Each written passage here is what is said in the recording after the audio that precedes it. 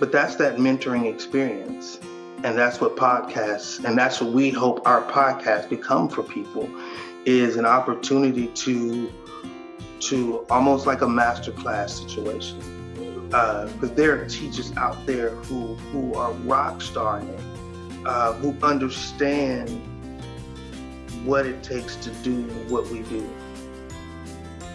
But nobody knows who they are. Nobody's heard their voice. No one's, there's not a camera in every teacher's room capturing all these moments and putting them in a file. And you may have never experienced it, and then you may listen to it on a podcast, and then all of a sudden you experience it, and it's like, oh, I remember them saying, okay, this is how you, okay, got it. And even though it may be like, no, I can't do that, but it gives me an idea. It sparks an idea in my mind of what I can do. Welcome back, everybody, to the ABCs of Inspired Teaching. My name is Kyle Krieger, and this is the podcast that I do along with Wilkie V. Law III, where we help you breathe life into your craft, your classrooms, and your kids. So this is another throwback to early 2020 when we started recording ourselves going through what we wanted our book to become. That's going to be the same title as this podcast, the ABCs of Inspired Teaching. And it's really interesting to go back and look at what we were saying a year and a half ago and compare it to where we're at now, and it just has been such a good reminder. And we're sharing these episodes as we get set to have a new set of episodes drop in the new year.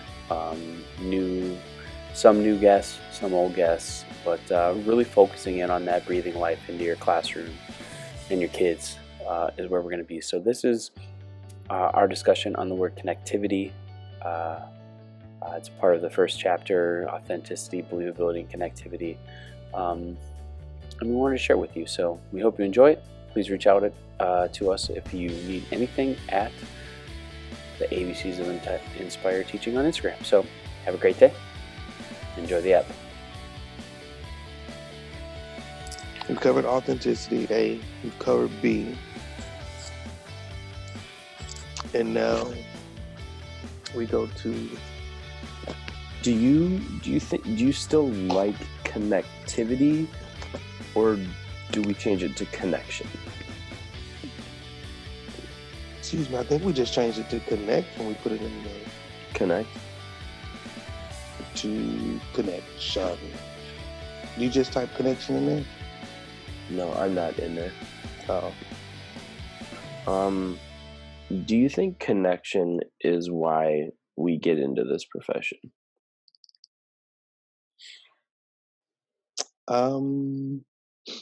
Explain it. What do you mean by that? Do you think that the connection, the relationship piece, the making a difference, connecting, and having those relationships is why people get into this profession? I don't know. I can definitely say that if it's not the reason you got into it, it's definitely the reason. It definitely has to be right up there at the very top as to why you stay. You know, like you feel what that is. You know, and the thing with me with connection is it was always talked about, you know, us connecting to our students to do good things for them. But when you are authentic and you're believable and you're built and you're connecting with kids that way, there are few, I mean, for me professionally, there's nothing that's more enjoyable than that. Well, anytime you come in, whenever you come in contact and you are able to connect with authentic people, it brings a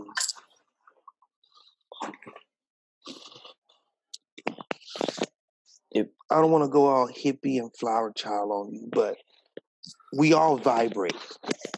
And so those vibrations that we make when we come around people who are vibrating on the same wavelength, and with the same megahertz and all of that, and you connect with them because they're being their pure self, you're being your pure self, or you're trying to get to your pure self, and those vibrations become in sync and they start to connect you, and you feel that.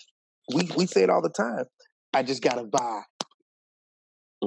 Some people call it, oh, it's my gut instinct. But what it is it's something that's disrupted in the vibe, or there's something that's connecting in the vibe. And I think whenever you come in contact with authentic people, that connection or that vibration is enhanced, which makes you want to continue to connect with them and to bring other people in.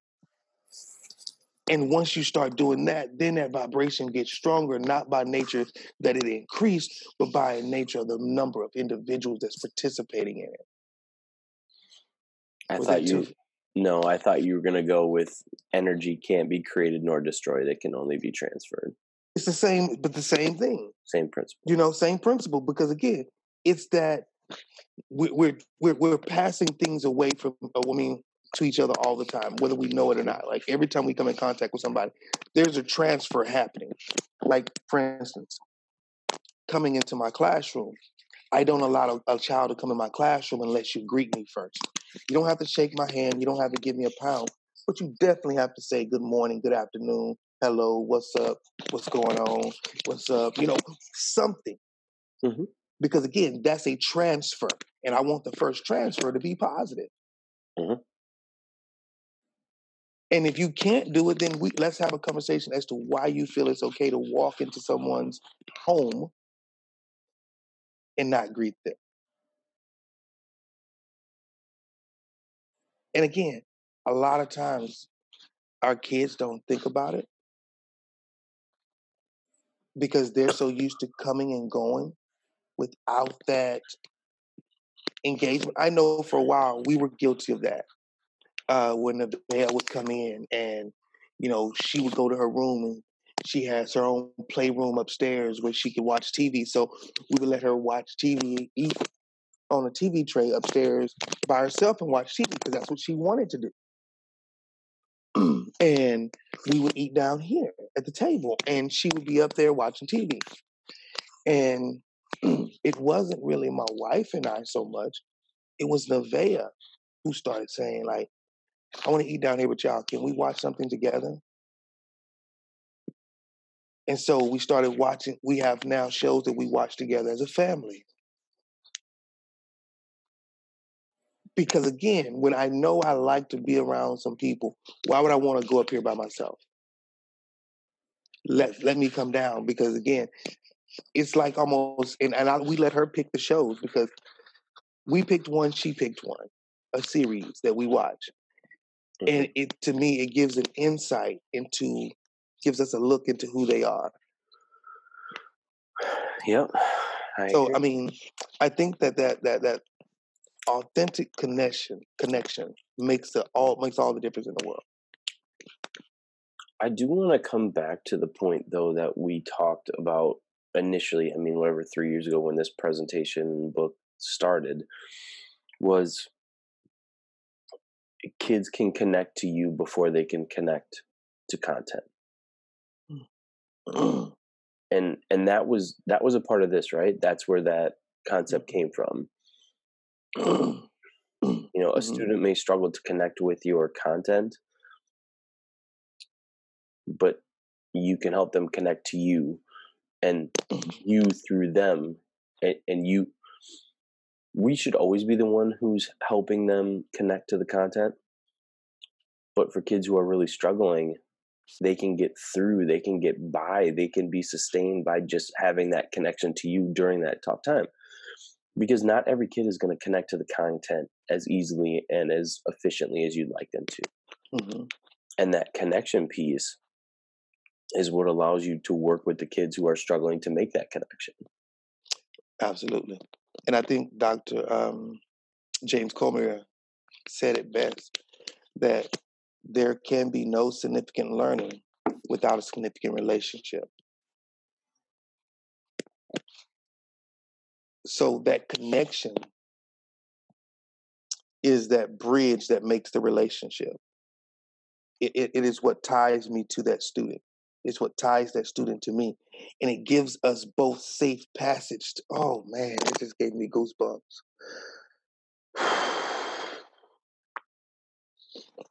That gives us both safe passage to engage one another in our authenticity. Wow. Wow. We talked before earlier about when I was doing my conferencing with my kids. And it's amazing when you tell a kid, you watch their face when you say, right now you're performing mathematically on an 8th grade level, to a kid who thought that they could not get math because they were struggling. But I say, when you did this assessment, the assessment says that you're performing about as well as an 8th grade should on a lot of things, that there's 8th grade concepts that you can digest. I say, so our goal as teachers, me and my co-teacher, is to make this type of performance your norm. What can we do? And you could see those kids really explode with ideas of what we can do to help work it. Because now I understand where I'm coming from. Also, the flip side is that when you have to tell the kid that you're performing on a 4th grade level, and the kids makes the connection that I'm in the 6th grade, but I'm on a 4th grade level. So when I ask the question, what do we need to do to get you to perform as you're performing in the classroom on these other assessments? The kid now is open and almost humbled. So it's like that connection can come through so many different ways. It can come through success. The connection can come through failure. The connection can come through the adversities that are faced outside of the home. When the kids realize that, when the teachers are being transparent and say, guys, look, I'm the product of a divorced family. I dropped out of school in 6th grade. I lost my mom to cancer. I lost my dad to heart disease. When you can have that, and you have 1, 2, or 3 kids who are in the classroom who now know, wow, okay, my mom just passed from cancer, or my dad just died, a few weeks ago. Now that connection is made through adversity. So I think that no matter what that connection is, no matter what tool you use to make the connection, the moment that connection is made, it now builds that bridge to engage each other. And it gives us permission. It gives us both permission that, hey, yeah, you can come over here. Yeah, I want you over here in my space. And the student is saying, I want you in my space. Because as we intermingle, we both are going to grow. Yeah, and I think the important part, hearkening back to authenticity and believability, because you are authentic and believable, and your kids know you and know your heart and you're genuine, you can have that especially difficult conversation to tell a kid that, hey, you're performing on a 4th grade level, and they, one, trust that you're coming from a place of respect and love, but 2, that you're the right person to help them overcome that. Because there are a lot of kids who, when they hear that kind of feedback, they're gonna react some kind of way. And there were some who, I believe, if I had not had the connection that I've built, because like I said, man, I've worked hard that first semester to try to connect with kids, and there are some who I like to say that they the only love I get is the fact that they love to hate me, and I don't think that's coming from a place of, well, I just hate him because I hate him. I think it's becoming, I'm frustrated with him because he's pushing me so much. I'm frustrated with him because he's always on the same thing. And that frustration is not hate. That's not hate. That's frustration. You really enjoy it, but you don't like the fact that you're the one that's being corrected. Yeah. And so I'm a 35-year-old man that gets defensive with his best friend when he calls him out for something that's simple. I struggle with it now. Mm-hmm. You know, We all struggle. the sped coordinator came into my room, and I don't care. It's still an administrator comes into my room and sits down with a pad of paper and is writing things down. I still get defensive automatically. And you know, for me, it's like when I see that form in my mailbox, I start to brace for it because I think bad news is coming. I mean, and for a kid, you know, we talked about this when we talk about, you know, testing, the anxiety that kids go through and like what that actually feels like to them comparatively. Mm-hmm. And sitting down with you to hear how they are on this particular where they're at, it's got to be substantially worse for a kid than it is for an adult. Mm-hmm. So the fact that you're connected to them and you can have those conversations with them and be productive, I think is huge. And that was one student who I would say has been my arch nemesis. he considers himself the antithesis of me in the classroom, and that's his role, and he loves it. But something happened when we conferenced, and as we talked, I shared with him. I say, you know, when you started out, you know, you were at the 6th grade level. Is what it said. I said, right now, you're performing almost at the 8th grade level. What was a scowl, you know, kind of started. And I said, I see the smile. I said, that smile tells me that you're very pleased with the performance that you gave. I said, my only job that I want to do is give you that feeling every single day. And he kind of looked at me like,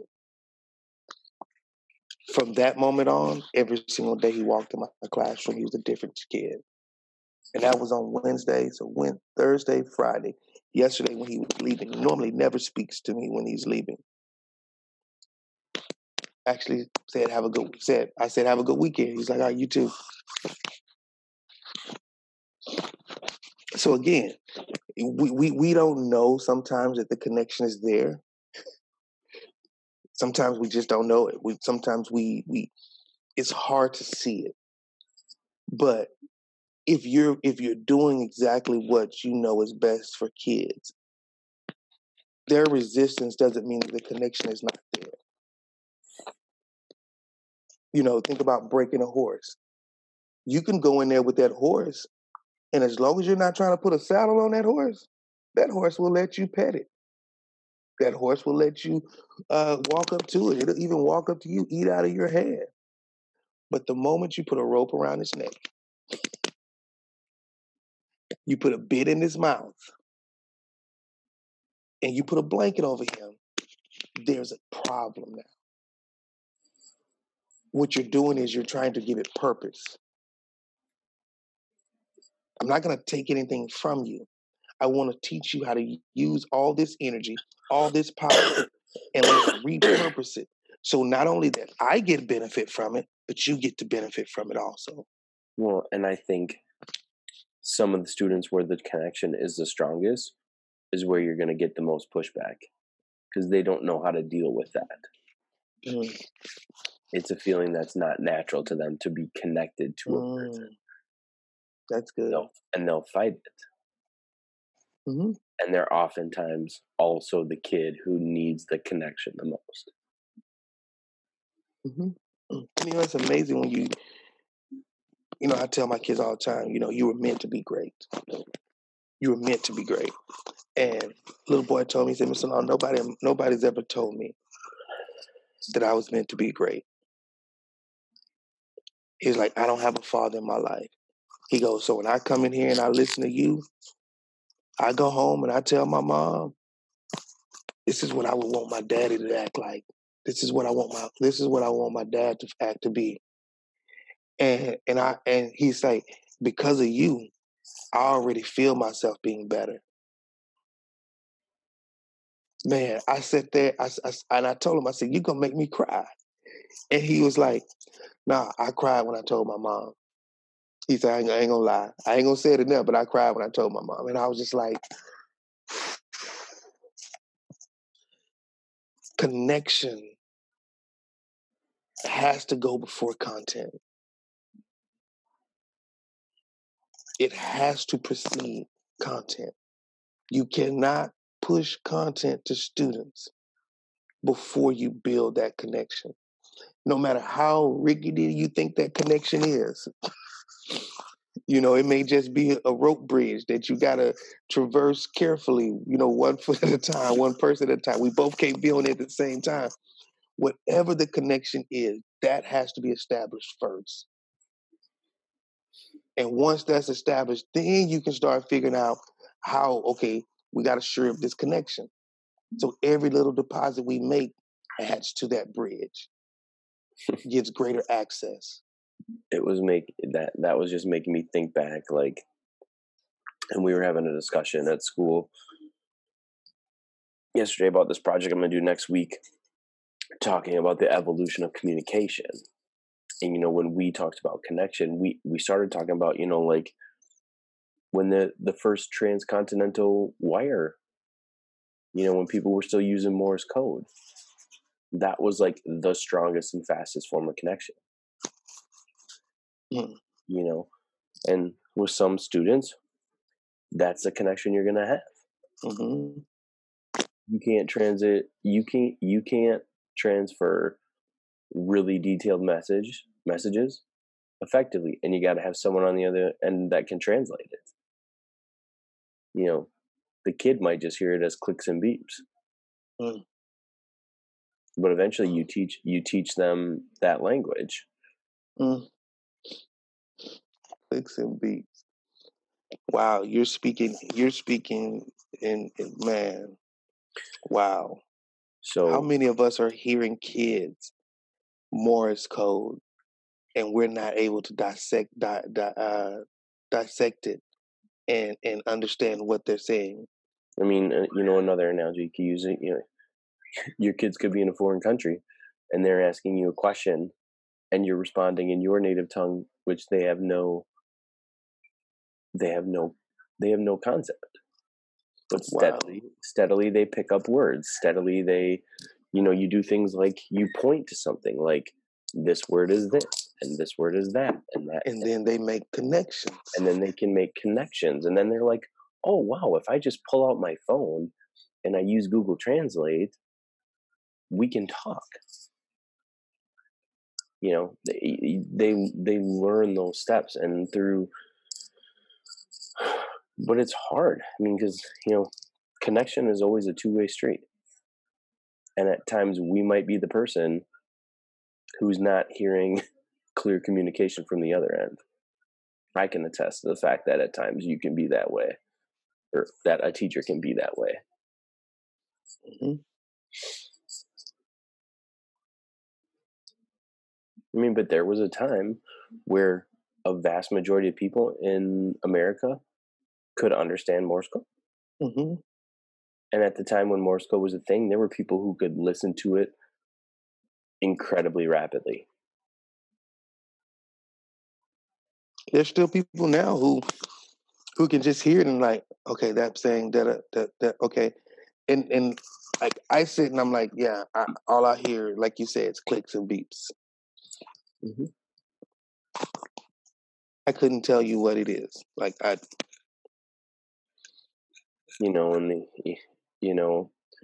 and just with this chapter, that's sort of where my mind starts to go. I mean, think about the time where one computer would have taken up your whole classroom.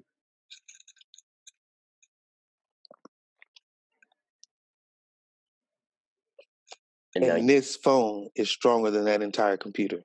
Yeah. That phone has more technological connection than the president had 20 years ago. And it's funny because when we were at NASA at the Kennedy Space Center, I was with my daughter and her friend, and we were looking at mission control from the Johnson Space Center here in Houston that they did a replica of there. And I told them, I say, all these weird little devices, all these things against the wall, those are computers. That's a computer. I say, and that's their screen that told them where the capsule was as it was going up and coming back. And I say, and all of that is not as strong as what you have. I say, because if you open up Google Maps, you're going to get more information, clearer definition of what they got, and they got a man on the moon. Well, you know, and the funny thing is that with my kids too, they're like, well, why aren't we just studying maps and doing that? I'm like, is that really relevant? It's kind of outdated when you could just go to your phone or ask Alexa, what are the coordinates for the country of Namibia? And she could tell you exact grid coordinates where you would find that country. I mean, it's sort of like what Mr. Pruitt said, landline, you know, we're teaching Wi-Fi kids with landline strategies. Mm-hmm. Mm-hmm. That is, and that's, it's amazing to see today how many teachers are trying to do that still. You know, somebody made the comment the other day, told me, Mr. Law, every time I come in here, your room has changed. I say, because if I'm not being successful, if I'm not showing to be successful and I try something, I'll give it 3-4 weeks. But when I assess and I don't see a difference, then I reassess and I regroup. And regrouping means sometimes, okay, let's try something different. Because eventually something's going to work. Mm-hmm. And I think we finally found a system that works. And so we're going to stick this one out and we're going to ride this one out. And until it doesn't. Until it doesn't. And it's different for every group of kids. Last year, I could do more project-based learning. I could do more, I'm not going to teach you, I'm going to allow you to teach yourself type of deal. Because I had a different group of kids. This year, I came prepared to do the same thing again. And I've not been able to do it because I'm not successful with that because the motivation level is different. Not saying performance is different because the attitudes are different. You know, I think about what Principal Kafele always talks about is that it's not really always about the kid's ability and it's not about their achievement, but it's the attitude gap. What is that, as he would say, what is that youngster's attitude toward the learning and education? That's a good impression. But you know, what is their attitude about it? And if you can get a kid to shift their attitude about the learning, that is where the difference makes. Because once I see learning as a catalyst to other things, because this is a very thingy generation. They want things. Their clout comes from either doing things or getting things. That's where everything is it's a thingy. Thing 1, thing 2, thing 3. As many things as they can get. That's how this generation works. But when you remind them that education is a catalyst that gets you greater things, but it requires you to give up some things in the front part so that you can gain more on the back. That does not compute. That doesn't translate easily for them. So what you have to do is you have to present them with opportunities where they can taste it in small pieces or they can see it in other people. And the moment they can do that, then what happens is, I call them my Jesus teaching moments, where I teach in parables, where when kids are doing something, instead of me talking about what they're doing, I give them a scenario. And once I give them a scenario and they're like, oh no, that's wrong, that shouldn't be happening. I say, but it's okay for you to sit in the classroom right now and be given instruction and still not follow suit and do what's being instructed. And you kind of see them sit there like, you have a couple who will try to rebut, but when This is different because of da da da da, or this is different because of da da da. How is the situations different? Because there's more at risk here that you're losing, but it's the same thing here. And I think giving them those parables, those little stories. I mean, we talk about all the time how storytelling is how we learn.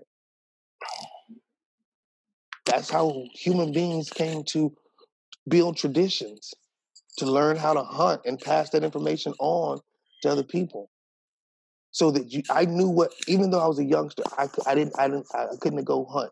So say I'm growing up in primitive world, I'm a youngster. They don't let me go hunt, but I know that's what they're going to do. So when they come back, they tell the story of the hunt. So even as a youngster, I'm being able to paint this picture of getting my weapon and going out and hunting and bringing food back to the people and the thrill of it, so that when I get the opportunity to start learning how to do it, the small game hunt makes it even more exciting. So then the medium range game, now, hey, we're going hunting mammoth, you know? So now I'm excited. And now that sense of, I know what to do based on the stories that's been told. Because I remember when Grandpa said that when they heard it crackle, they all stopped. So what do? I stop. Not because someone taught me, but because someone told me a story. And I relate or I connect my current situation to that story that I heard, and I perform accordingly. Because you pictured yourself in that story as it was being told. Mm-hmm. Your grandfather wasn't the main character, you were. Mm-hmm. And that's, but why do we read stories? Why do we read stories? Why do we? I'm not talking about just any book. I'm talking about stories. Mm-hmm. Why do we watch stories come to life through sitcoms and because it's all movies? It's because we put ourselves in. You couldn't tell me I wasn't part of SEAL Team 6 because I put myself there. And then I actually, in my head, said, okay, if I was there and I'm coming around that corner, the first thing I would look down, look up. You know what I mean? Like you put yourself there. So if ever there was a situation, you would automatically go back to what you've already experienced. You know, and I even had to have a conversation with kids. Your brain doesn't know the difference between real life and Fortnite. It doesn't. And they were like, that don't make sense. I say, have you ever been playing Fortnite and when you jump off of something, you feel your body kind of do that? And all the boys started laughing. I said, or if you're coming around a corner and you're shooting somebody and while you're sitting there with the controller, you're like, or you're playing a sports game and they're going out and as you're playing, you're doing this when you're running. I say, that's your brain's automatic reaction to the stimulus that it's been given. Because if you were in that situation for real, that's how it would try to force your body to respond. You're redirecting that response through the controller, but your body is manifesting in the fact that you're like, because I sit here watching the football game and I'm like, get that one more yard. Mm-hmm. Because we literally put ourselves in that story. And that's what we have to get teachers to get to in order to reach students to get to, so that students can get to that point also. Man. Well, good. I think chapter 1 is going to be a doozy.